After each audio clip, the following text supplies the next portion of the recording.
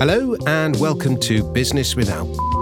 My name's Dominic Frisby, and Ori Clark is perhaps the only one in the UK, or one of the very few firms which is both a legal and an accountancy firm. And one of its partners is Andy Ori.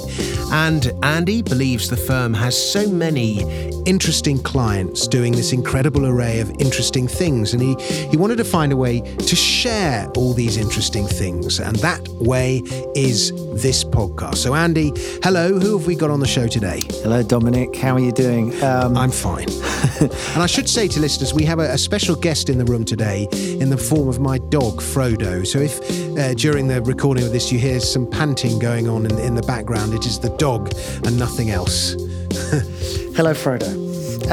And today we have Anne Fairpo, who is a tax barrister and advises numerous individuals and companies, I guess, on international tax. She's also a public speaker, and we're very honoured to have her with us today. Hello, Anne. Hello, thank you very much to both of you and Frodo. Frodo played no part in getting you on the show. And Anne, so, I mean, tax is I've just written a book about tax, the past, present and future of taxation. And so it's one of my big subjects. So I'm really looking forward to today's interview. And I suppose, let's just start with what you're just doing at the moment before we get onto the subject of international tax, because it's fascinating what's going on with international tax. So we'll come to that in a second. Indeed. Like all barristers, frankly, what I do is whatever pays the mortgage that I'm qualified to do is probably one way of putting it. A lot of my work is around intellectual property, in fact, and that's inevitably what I'll be doing at any given point in time.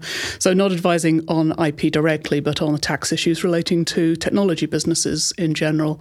So a certain amount of work on things like research and development tax credits, patent box, what should we do with our IP is what quite a lot of it boils down to. Transactional work, varied, very varied. A lot of it is cross-border, though, simply because the nature of IP is such that it's fairly mobile and people do tend to use what they've got wherever they can.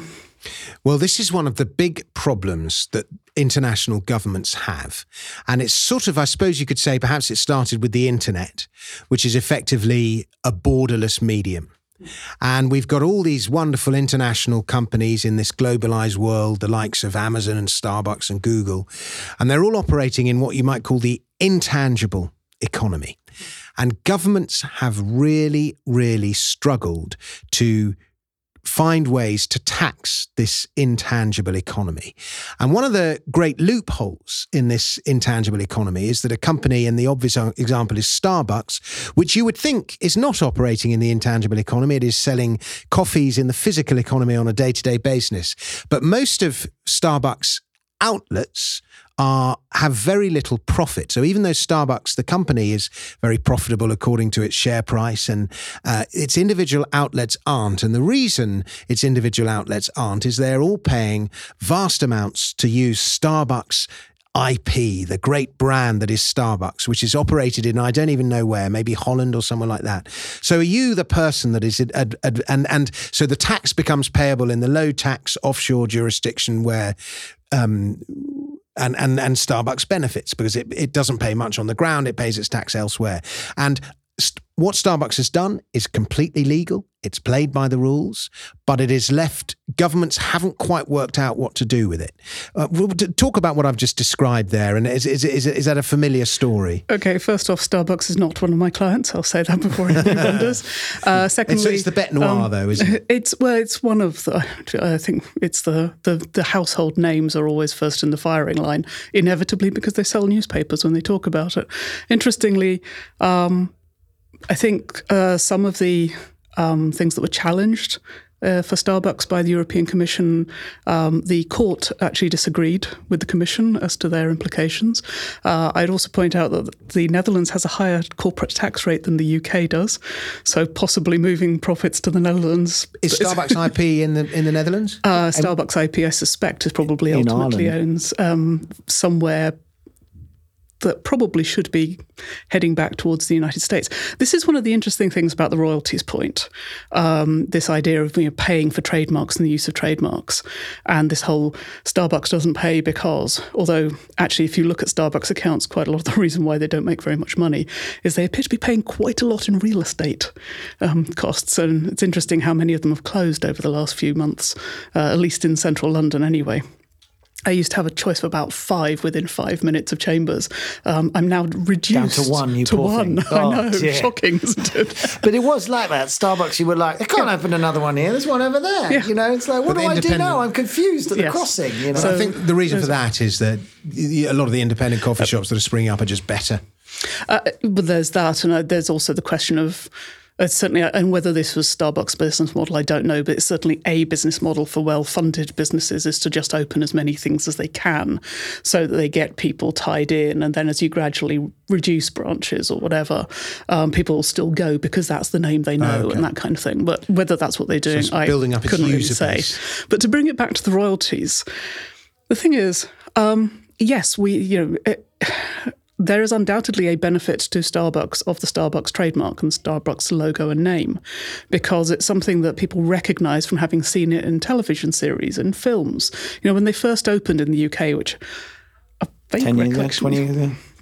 I think 20, and I think it was somewhere in South London or something in the kind of I remember them Kensington opening and area. it being a thing, Well, that and was coffee it. was bad in London, and it was like, oh, this place is better, apparently. But it wasn't just this place is better, but there was this is the thing we have seen in XYZ television series, XYZ films. It had a brand recognition before they opened in the UK, which came about because there were people in presumably the US, but as I, who knows, who were spending money and spending time and Austin value. Powers. building up the brand. Building the brand. It was in the Austin Powers movie. He Yeah. built a thing on his. Well, exactly. All of that means people know the name. And so there is a profit driver that has to do with activity that was not undertaken in the UK. And the rules of tax, international rules of tax, as they sit and stand, or lie, depending on your personal viewpoint, horizontal might be the best way of putting it, a little bit like Frodo over there, in fact. But the point is that is profit and value that is generated not by the physical presence in the UK, but by activities somewhere completely different. And as international tax rules go, at least as they are at the moment, that should be, the view is that a chunk of the profits should go to that place that developed that value. And so the point about, Starbucks are paying royalties to XYZ low tax jurisdiction, whether or not they were, there's a question that arises of, if they weren't paying them there, they'd be paying them somewhere else, because actually those have to do with activities that were somewhere else. And actually, of examples that I can think of, Starbucks is the one that, people really do go to Starbucks, not for the coffee, they go because it's Starbucks. And I remember watching this graph about its predictability versus quality. And actually, humans prefer predictability than quality. So we won't take a risk that if it might be better, if we know we can get X. It's the McDonald's. It's I'll rather just get what I want. And Starbucks was a huge player in that sort of, I remember it being almost the subject, a sort of example. So I had sympathy too when I watched this, and there was a very amusing clip I remember when one of the head inquisitions of the British person go, hang on, I go to your place every day, it's £3 for a venti, the cost of ingredients must be 12p, you're telling me you're not making money. But actually, I think it is a great example of saying this brand is so powerful, and it fits in the predictability thing that people, whether they're signing up to it because they saw it in a film and it's been associated with it, they know what they're going to get, and they've already pre-ordered when they walk in the door. It's a sort of, so actually, I think someone like Starbucks, you would be negligent as an international tax advisor not probably to say to them, look, we should think about this, Do you think, this is on the topic of, and this is something that my friends and people get very frustrated sometimes with, is that it's an international competition between countries. Every country has a complex tax system, and there are pluses and minuses about how it operates.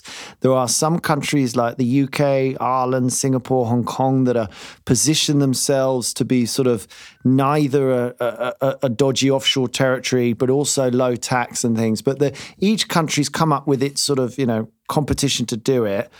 And that is where we are. I think what everyone sort of wants, or the public would probably want, is they want an international tax system. I think they want some sort of, let's all get together and make this terribly fair. And to your point, where you create value or where you have activity or where you have assets, these things we're going to tax. And I mean, and on a simple level, if you want to work out how much you should tax something, if you're a tax advisor, you're looking at how much risk is being taken by that company financially, what assets does it have, and what activity it has. And you could have an international agreement to do it. Because I think this is very needed on a personal tax billionaires basis. On a company basis, I don't know, it's a much more complicated question. Do you think we, it's moving in that direction or moving opposite direction maybe? There's certainly, over the last few years, been a lot more international cooperation in designing rules.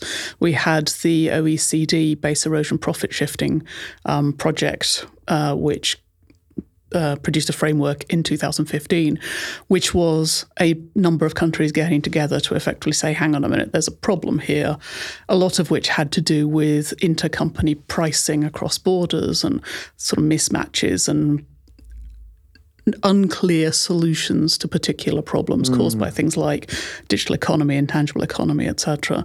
And so that started, or developed, perhaps didn't really start, developed more cooperation between countries, and even non-OECD members have actually signed up to the principles. I'm not confused whether we've signed up to the principles or not. We have implemented quite a few of them already, most of them.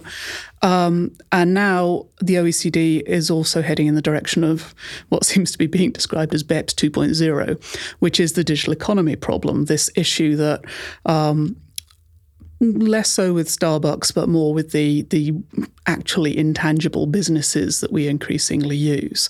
The international tax rules are just not designed to deal with them. They're not designed to deal with a business that can establish itself in one single place and still reach pretty much everybody on the planet. Yeah, they're designed around borders. They're designed around the physical economy. Yeah, and we're talking about to a borderless digital world. So although they're from a different age, the tax laws. They are to a certain extent, but technology has always done this. There's a case which is about how you deal with the tax issues in a complex structure that takes place cross-border using a new technology. And the case is called Ericsson and Last. It dates to 1881. The technology was the telegraph, and it was all about, if you've got a message originating in London going through Denmark to Russia, I think it was something to that effect. It was, who gets to tax what? There's a degree of déjà vu very much in this. In the times when messages cost a lot of money. You had stamp taxes on messaging, didn't you? It wasn't so much that; it was actually the profits from the telegraphing contract and where is it occurring? The same thing we have now. Where is the server? Yeah, and where's the contract being made and things like that. And if you make a contract by telegraph, where is it made? And all those sorts of questions that were being looked at that point in time. But most of the time, those contracts, regardless of where they were or were not being made, tended to be related to physical goods because people just couldn't move around. And so delivery of services across border was much harder to do. And that, I think, is the thing that the internet's changed. It's a communication medium. And so it does mean you can deliver services without ever actually leaving your front room if you don't want to. As a small business, yes, some of the larger businesses need a very large front room to do this with. But ultimately, and you can deliver the service in another country without your company leaving its own jurisdiction. If you think about, say, selling advertising services using data you have gathered from people using other services that you provide for free, mentioning no names, but, you can do all of that in one place. Yeah. Your customers web design buy their own. Customers buy their own advertising. Well, there's that for the individuals, but for advertising, your customers do it as a self-service thing. They decide what they want. They order it online. It's all delivered by algorithms done by computers. At the point where we get satellite technology fast enough, you could probably dump the whole thing on servers in space. And at the moment, space is tax-free. Write that down, folks. Moving there. It's a non-jurisdiction. It's turned out quite expensive to do business in space. Who introduced taxation at source? There's today's quiz question. Who introduced taxation at source? Which country? Which Prime Minister? There's a clue as to the country. I don't know, one of the old school ones. Henry Addington. Oh, nice. Very old. In the Napoleonic yes, Wars. You're right. Because Pitt introduced income tax and it failed. It reduced. It brought in like less than half of what he was hoping it would bring in. And he moaned about these shameful tax evaders. And then Henry Addington introduced income tax at half of Pitt's rate, but with taxation at source, and brought in double the revenue that Pitt's income tax Don't let them see what they could have had. I mean, it's as simple as that, isn't it? But in a weird way, by us not doing tax returns right, you're right, we're not exposed to it. Like a lot of my dear friends who are musicians, they all do tax returns. They haven't got any tax to pay because they're all struggling. I mean, he's never breached the threshold. And every year he rings me up and he's so stressed out about it. And I keep saying to me, honestly, HMRC have better things to do. Please don't worry about it. Just send the numbers in. But they at least have quite an intricate understanding of tax, these individuals. They have an idea of what they can and can't deduct and so on. And that's the problem. But they're self-employed, and so they actually have deductions. Yes. And that's the problem, is that for a lot of people, they're employed, and so it's virtually nothing you can deduct. Yes, there are certain things around certain types of business mileage and odds and ends of things that you can still deduct, even if your employer hasn't, especially if your employer hasn't reimbursed you for it. But that's the problem, is that for many people, for a vast majority of individuals in the UK, they don't engage day to day with tax because they don't have to. We have an extremely efficient PAYE system that deducts tax at source and most people don't have to do a tax return. Gets it right, and so mostly people don't have to do a tax return. We used to deduct income tax at source on interest. We've now just given an allowance for that, which effectively changes, means that most people, you have to be doing pretty well to earn interest of more than £1,000 a year, or getting some decent investments going, savings going somewhere, etc. But it's from that perspective, it means the vast majority of people don't have to deal with the tax system at all. This is going to change. What you've described, though, is going to change because the nature of employment is changing. And so more and more people, because at the moment, 50% of government revenue worldwide, here's your stat for the day, comes from income taxes in its various forms. I would include, for example, national insurance as a form of income tax. And that's 50% of government revenue. And it's because that relationship between employer and employee, that fixed relationship, is easy to tax. But the nature of employment is changing. More and more of us are becoming freelancers, the rise of the gig economy, people having multiple income streams. Everyone is their own little business. Contingent workers is the phrase that gets used in America a lot. And Ernst & Young have forecast that by 2030, so only 11 years away, half of the world's workforce will be freelance. And that's an incredible number. Now, that's going to have a huge impact on taxes and government finances. There was a big thing called the Taylor Report a couple of years ago on the gig economy. And I think the average, if two workers are doing pretty much the same job and one's in the gig economy and one's in full-time employment, the figure was the guy in the gig economy pays something like 3,000 to 4,000 less in tax per year. Depends than the what guy he's earning, but I can that's variable. I think the average figure was 3,000 to 4,000 less. But that's a big impact primarily in national insurance. Probably. Yeah.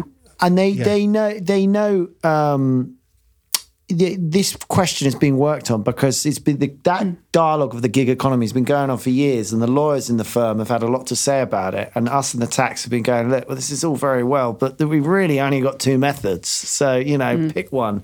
But someone reminded me there is one other. There's like what are the two methods? Well, the two methods are you're an employee, taxes your own, or you're self-employed and you do a tax return. Yeah, in employment law, there's also the concept of the worker. The worker in employment law, but and that's what they're now going to develop a tax system for, I think, is what's going on. I think HMRC's, the response from government, not HMRC, sorry, it would be Treasury. I think the general response was that what they were going to do was to try and effectively work out where the dividing line still was between employment and self-employment. I don't think... they were still going to try and define where the line was. Yeah, I don't think there's a proposal to actually try and come up with a workers' tax somewhere in the middle. Because actually that would still just exacerbate the problem. HMRC statistics say that 42% of adults in the UK do not in fact pay any tax at all. 42%? Yeah, and quite a lot of those will not be in work. God, you should have made us guess that. Sorry. It's 42% of adults. I don't know what proportion of those are not in work and therefore not paying tax. I mean, I imagine a few have retired. And yes, We've got the under 20s. But of course, the retired, if they've got a reasonable pension, they're paying tax on the pension. The pension isn't tax free, but it's basically people earning less than the personal allowance is the other aspect to it. So you've got this sort of combination of one. HMRC actually makes it fairly easy for people. And HMRC does, in fact, actually have quite a good record compared to other jurisdictions for the amount of tax that comes in without any effort on their part.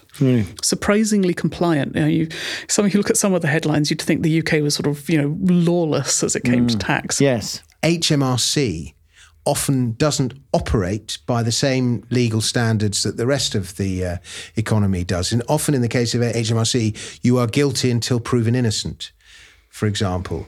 And a clue as in why there's so little reform within HMRC, why it's sort of so out of control, is that it goes all the way back to the English Civil War and then the Glorious Revolution. And the clue is in Her Majesty's Revenue and Customs. Taxes are, in fact, the property of the Crown. And you're going to correct me on this, Anne, I'm sure, but HMRC is not actually accountable to anyone in government. It's actually accountable to the Crown. And only politicians, however, or government may say how those taxes are spent. And there should be, and this is an old historical anomaly, a government minister to whom HMRC is directly accountable, a minister for HMRC.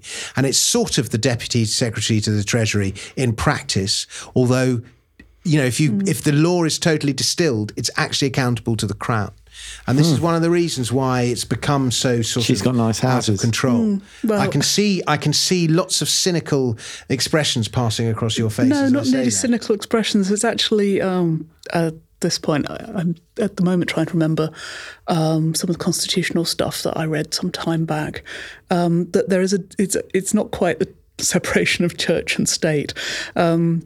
But one of the reasons why HMRC is standalone is because its job is solely to collect and not to set tax policy. And so it is deliberately kept separate from the rest of government, which it's still accountable under things like National Audit Office and so on. So it's not that there isn't an accountability for it. But the ultimate, I think the ultimate authority is the Crown, not Parliament, in the case of HMRC. Because I think it's supposed to be basically a branch of the civil service as opposed to a branch of government.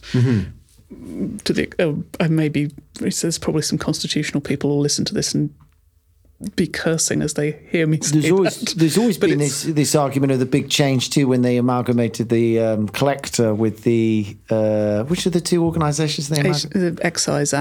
Customs and Excise. Excise and Revenue were both collectors. It's the distinction is that HMRC is the collecting agent and not the setting agent. Treasury sets tax policy. Right. HMRC has a little bit of sort of element of obviously they have input into implementation. That was HMRC. My Frodo's dog commentary always moans when he hears the word HMRC. I've trained him to do that. Trained him well. That and Brexit.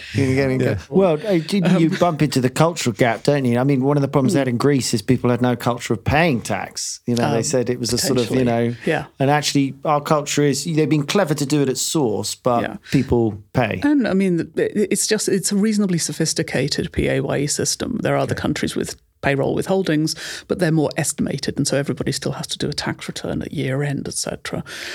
So you've got that aspect, but it means people don't really think about how their tax works versus others. And they don't feel it. And they don't feel it, so it doesn't really come as a pinch because what goes into your to your bank account is basically what you've got to spend.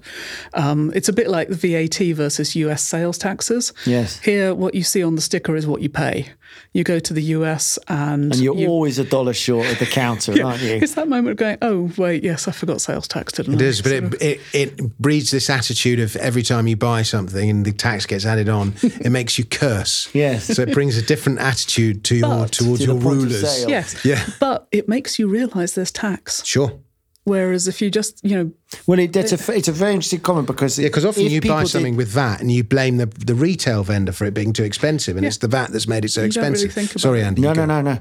No, because if you made, in a weird way, the right thing to do is make it easy and take it from source. Yes. It's out of sight, out of mind. Don't let me know I've got the money because I'll spend it. Even the good entrepreneurs, they still get to the tax year end and they're Gets like, to how 31st much? of This is bloody ridiculous. And you're like, you earned 200 grand. Where's that gone? And they're like, yeah, well, whatever. Yeah, they want 30 grand off me. I can't believe it. It's just unreal. Well, I think the thing that's interesting is because it gets thrust into the public light, this sort of becomes a sort of ethical question. Whereas I would say us as advisors would say, well, these are really complicated rules and they have been developed over hundreds of years. And it may surprise you to learn that this clever idea you've had in a meeting to avoid tax probably has been thought about 100 times before. Astonishingly enough. I do always love a client's enthusiastic idea halfway through the meeting. Oh, but wait a second. If I get my cousin John or something and you're just like, that's not going to work, mate. Really? That's not going to work. Someone's thought of that, have they? And it's like, yeah.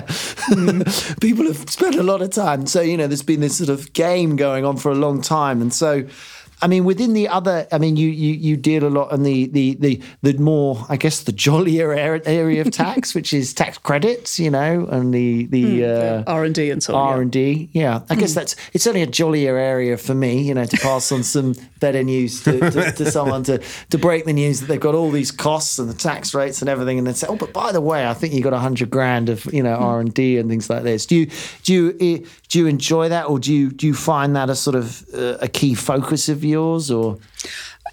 I do got a lot of work in that area and I find it interesting, not so much from the tax. I'm just fascinated by what people are researching quite often. Oh, really? Yeah. It's really interesting to see what they're developing and what they're coming up with and so on. So in that sense, yes, that's rather fun.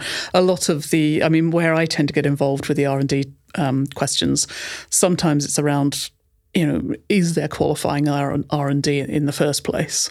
Although less on that. It's usually more around particular niche bits as to, does this company qualify as an SME or not? And this areas along that sort of technical. Yeah. Because people may not realise that despite the tax system, the tax system is used as a way of giving out. I would imagine the most significant UK grant, probably the largest amount of money given out. I would hazard a guess. The R&D tax credit, which enables you to get 33% cash back from the government 28 days after your tax return if you're losing money. 6 months at the moment. It's slightly improved again, but it has gone back into it. Yes. In theory, it's again, this is an area that's kind of interesting. It's back to how countries make their choices. In the UK, the choice has been to encourage R&D by the tax system. So either by repayments for loss-making companies so that they've got some benefit or something to bolster their budget with, or by a reduction in tax for those that are profitable. Other countries like Finland and Germany in particular, for example, that I know of, tend to do it by way of grant. We give grants as well. There are government grants for R&D and quite substantial ones. And we're not alone with the tax side. There's something like 84, 85 countries worldwide that have an R&D tax relief. Yeah. But all of this ties back to studies that have shown, and these are studies that have been done since the Second World War onwards, and that look back to an economy certainly before the start of the 20th century and so on, that there's a very clear correlation between the amount of innovation in an economy and the performance of that economy. And we're back to this international competition that countries want to perform and they want to attract activities that will improve the economy, etc. And so innovation is one of those areas that's very closely followed and picked up and encouraged, because more innovation tends to mean higher GDP, more jobs, better paying jobs. It's really close correlation, which seems to be enough not to be, to be causation and not just correlation. We like to think of ourselves as a nation of inventors, but I think the common view has always been we're very good at inventing things, but give it to the Germans or the Japanese to sort it out. That's I remember there's a famous Le Mans or something when they do the drive round and round in circles for hours, and we invented the turbocharger and turned up saying, oh, bloody hell, check this out. But of course, the turbocharger blew up what happened next year? Well, we were winning everything, but then it blew up and we lost. Next year, the Germans turn up with their turbocharger, and theirs works beautifully, of course, and they kill us. And we're like, this is not fair. This is not, we always take that view that it, but we're certainly good. We seem to have an ability to invent, I would say. So, to foster innovation, is that the basis of why Britain's done well? I guess so. Ours would be more about trade, wasn't it? We invented that. What? I said the wheel. We invented that. Did you? I was always surprised to know the Aboriginals never invented the wheel. Did you know that? I never knew that. Yeah. That's the one of them. It's like China never invented glass, which always sounds like a strange sort of statement. You know? And the Aboriginals never invented the wheel. Oh my gosh. So they must have been like, oh my God, you see that thing over there? Brilliant. Wow. I mean, where do you, to be a barrister more generally, in the world of tax, is it a terribly polite place, or is it? Do you ever get angry? Do you kick off a little bit? No. We're all very polite. All very polite. Yes. It's also, the British legal system, by and large, is fairly polite. Yes. We all see the American side of things, with the American legal shows where everybody gets very, very excited and very uptight. There's a very different approach to litigation in the US compared to the UK. The UK is basically rather polite. Yeah. And do you do the wig? You got a wig? I actually have a wig and gown. I don't generally have to wear it because you don't wear it in the tax tribunal. Oh, okay. So tax is kind of the cool IT trainers. It's not so much the cool IT trainers, but the tribunal system generally, and this is not just tax, this is the other tribunals as opposed to courts, are designed to be reasonably user-friendly in an environment that's never going to be that friendly, because just, if you've got to go to something like a court, no matter how you try and dress it up and tidy it up and things like that, it's always going to be nerve-wracking for people, whether or not they're represented. But the tribunal system deals a lot with a lot of cases, let's say not just tax, but all sorts, where people are representing themselves. So trying to make it as non-awkward as possible. Yeah, okay. What would be your advice? I do say to client, what do I say to client? I try and make them understand the concept of an agent, that tax law is so complicated and they're not supposed to understand it. And if they can afford it, they can appoint an agent, normally an accountant or someone to represent them. But then the tribunal's an interesting thing, because really, and this is sorry, HMRC, but this is true. HMRC are almost always going to take on the view, the least positive view from your perspective, and you're almost always, this is slightly unfair, probably, not always, but they're quite often going to say something that you don't want to agree with. Maybe that's they inevitably, if you're in tribunal, they've said something you don't agree with. No, but you don't get to tribunal. I'm not thinking, I deal with a client and they'll get a letter from the revenue saying, we disagree, you owe all this money. And they don't appreciate, I'm like, this isn't the end of it, but it might cost you money. It's like, you want to keep arguing, you go to tribunal. If you don't agree with them, you've got the right to, actually, before you get to tribunal, you should be offered the opportunity to have a review. Oh, yes, of course, an independent review. And there was some statistic. This is now a few years ago, so I don't know the up-to-date. I have enough. It takes me enough of my time to maintain a knowledge of tax law. Keeping up with the general peripheral background is sometimes a bit more. It takes me more of a back seat. But there was some statistic, and it's sometime in the last 10 years, so that 54% of VAT decisions were overturned on review. Primarily on penalties, I think, and so on. And this is an important point. So you might say, "Oh, I think this." The revenue say no, and actually, then your first stage is you can call for independent review. And sometimes you've become a bit trenched in with the inspector. You've said something maybe you shouldn't have, or you've annoyed each other, and there's a sort of like, who's going to win the argument? Well, you can then just say, "Okay, I want someone else to look at this," and I would agree with you, and I've seen them be overturned. Like you think, it's just an inside job. They go meet their mate Bob and get Bob to sign it off. It's actually not the reality. There is a fairness to that system. Yeah. And actually, one of the reasons I think the stats were so high is that an awful lot of people are dealing with the inquiries by themselves without an agent, as you say. And sometimes it's the trigger of asking for an independent review that reminds them to put in an additional piece of information that hasn't occurred to them before. Something I do a lot of work with the Low Income Tax Reform Group, which is looking at effectively giving a voice to the unrepresented. It was set up by John Andrews as part of as an initiative by the Chartered Institute of Tax about 22 years ago now. And one of the sort of things that has come through and so on is that people obviously get quite scared talking to the revenue. They don't really think about what they say and what they don't. And some people are shy about disclosing some personal things. And this, actually, to be fair, this particular example didn't come via Litrig, it came via a different source. A particular individual who had been late with a tax return. Turned out the reason they were late was because they'd had a heart attack and had gone into hospital, but they didn't want to blame it on the health. It's like, no, that's actually a perfectly good reason for that's not a good managing. reason, You're in hospital unexpectedly. This is not something that you should have planned for or anything. Well, that's another one that people don't realise is that they often set a time limit on you, the revenue. They say, well, we must have an answer by 2 weeks later. They must always be reasonable. So if you're busy or whatever, you can always reply to them and say, look, I'm going to need 2 months to get this information together. Yeah. They may say, well, I'll give you 6 weeks, whatever, but they have to be reasonable. I mean, my old man always reminds me back in the day that they used to write to you as your honourable servant, because he likes to wind them up saying, what happened to my letters with your honourable servant? Back then, very few people paid tax, and people would roll, they'd have inquiries going back 10 years, writing to some chapter. I'm just so sorry to bother you again, Mr. Frisby. I know you're extremely busy, but you haven't filed your tax return in 10 years. They didn't even have penalties, apparently. Back then, they would just sort of keep writing you, hello, I hope the holiday was good. And, and it's such a different world. I think, unfortunately, the shift, to me, is a little bit too much the other way now. They get psychologists in, they write these letters that, people are in tears and, whatever, and you're just sort of a bit like, look, calm down, okay?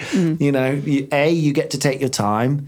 B, stop saying stuff. That's a sort of rule number 2. People just, my experience is they'll often try and explain everything. They'll write them an essay about their lives, and it's like you've just pointed out to him 2 cars he didn't know you had. The inspector has to understand. You disagree, or what do you feel?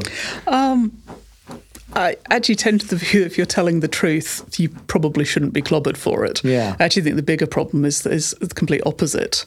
And this is not people who are represented, it's the ones who just completely ignore everything. Yeah, right. And not because they're doing anything dodgy, but just there's still, I think in many people, it's sort of like, it's a brown envelope. Yeah. I don't want to deal with it. I'll shove it in a drawer and worry about it another day and not really think. How the post has changed. When my dad says, why don't you check your post? I was like, because in my world, it's full of shit news. It's, bills, tax man. It's like you used to get lovely letters from me at school telling me how happy I was. Apart from these things. I mean, but would there be any other advice you would give to someone? There's a lot of misinformation about who pays what and where and how and so on. And that's back to the education point that I think people, I think it's something that should be better taught in schools. There should be some why you pay tax. Well, where does this money go? Because people don't even realise national insurance, none of us really know, it's supposed to be for the NHS and our pensions. No, just our pensions. The only thing that is as far as I know, again, I'm a day-to-day jobbing barrister and not dealing with tax policy, but my recollection is the only part of national insurance that is actually hypothecated to the NHS is the 2% that is paid above the 2% threshold. But I thought the point with national insurance, it was supposed to be insurance, and so it shouldn't be spent. It should be... and there is a fund, but I don't know how much of it is specifically related to national insurance. I think at this point I should point out I am not a constitutional specialist, etc. But I think essentially it all goes into the general pot, and then there is a separate fund which is taken out of general taxation. Well, you're illustrating it. You're a tax expert. I know, and I still don't know for sure. I am supposed to know everything, and neither of us could really tell you. And what I know where is the money goes. I know what the tax law. I've written an entire book about it. I did an Edinburgh show about it, and I'm still baffled. Yeah. One of the things I did do in the Edinburgh show is I showed the pie chart of government spending, and you saw that X% goes on the NHS and X% goes on education. And I would say to the audience, we're going to have a vote now, and if you are in favour of how tax revenue is allocated, say aye, and if you are opposed to how tax revenue is currently allocated, say aye. And it would always be over 90% did not agree with how taxes, with government, how taxes are allocated. You know what the biggest outlay is? Can you guess? It's going to be the health service, isn't it? You say the health service? You normally get these, Andy. I'm just trying to remember whether I've actually looked at it recently. I thought defence was still fairly high, but probably actually repaying debt. Who knows? No, but both high. But the by far and away the biggest is pensions. It's like 40 to 45% goes on pensions. NHS is the next biggest, which if I remember right is about 23%, something like that. Education's about 12.5%. The interest on the national debt is about 6%. Okay. That's about what defence is, 5. Defence is even lower. It's like 2 or 3. And it once used to be that the purpose of government was, the defence of the realm, the upkeep of law and order, and so on and so forth. And actually, as a proportion of government spending, these are tiny. And now it's all healthcare, pensions, education, welfare. Those are the big outlays. I should read this sort which were not traditionally the responsibilities of government prior to World War I. The church would provide education, welfare, for example. Let's take, more in your realm and international business, considering how to expand, or where do they even start looking at Europe, or looking at sort of what they should do? I think the first thing you do is you work out, you think you want to go. Why do you want to go cross border? Is it because you've got customers? Is it because actually you think there's a business opportunity because it's an underserved sector in XYZ country? So work out what it is you want to be doing, because actually the clearer you are about what your business objectives are, the easier it is to actually. And then say they identify Netherlands, the UK, the classic sort of that they're all considering. Because there aren't per se, there aren't. I mean, maybe there are, but there aren't really international. There isn't sort of one person you can go to. I would basically look at getting an advisor in each country, but somebody who's experienced with dealing with advisors in other countries, so they know that they can play well together. Yeah. Because what you actually want is to make sure you know what's going on in country A and what's going on in country B. And then how the overlap is dealt with. Is there a tax treaty in place? If there is, how does that operate? What are the things that the tax authority is going to be looking out for, etc.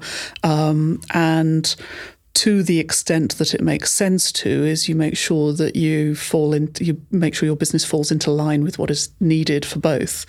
But bearing in mind always that you'll make more money by just running the business. Get on with the business. Make sure you take advice so that you don't foul up the taxes, but get on with running the business. Good stuff. Well, Anne, it's been a real pleasure talking to you and hearing your thoughts. As we close, why don't you just tell listeners how they can get hold of you or find out more about you? I'm on LinkedIn. You can always find me on LinkedIn. Great stuff. Well, we shall look you up. Do you want to close the show, Andy, or shall I close the show? Thank you, Anne, for coming. This is, I actually really want to get far too technical in the discussion, but I think it's been an excellent light overview of taxation. The subject that never stops giving. Andy, thank you very much, and we'll see you next time. Thank you. And make sure you subscribe to the show so you can join Andy Urry and me, Dominic Frisby, for the next episode of Business Without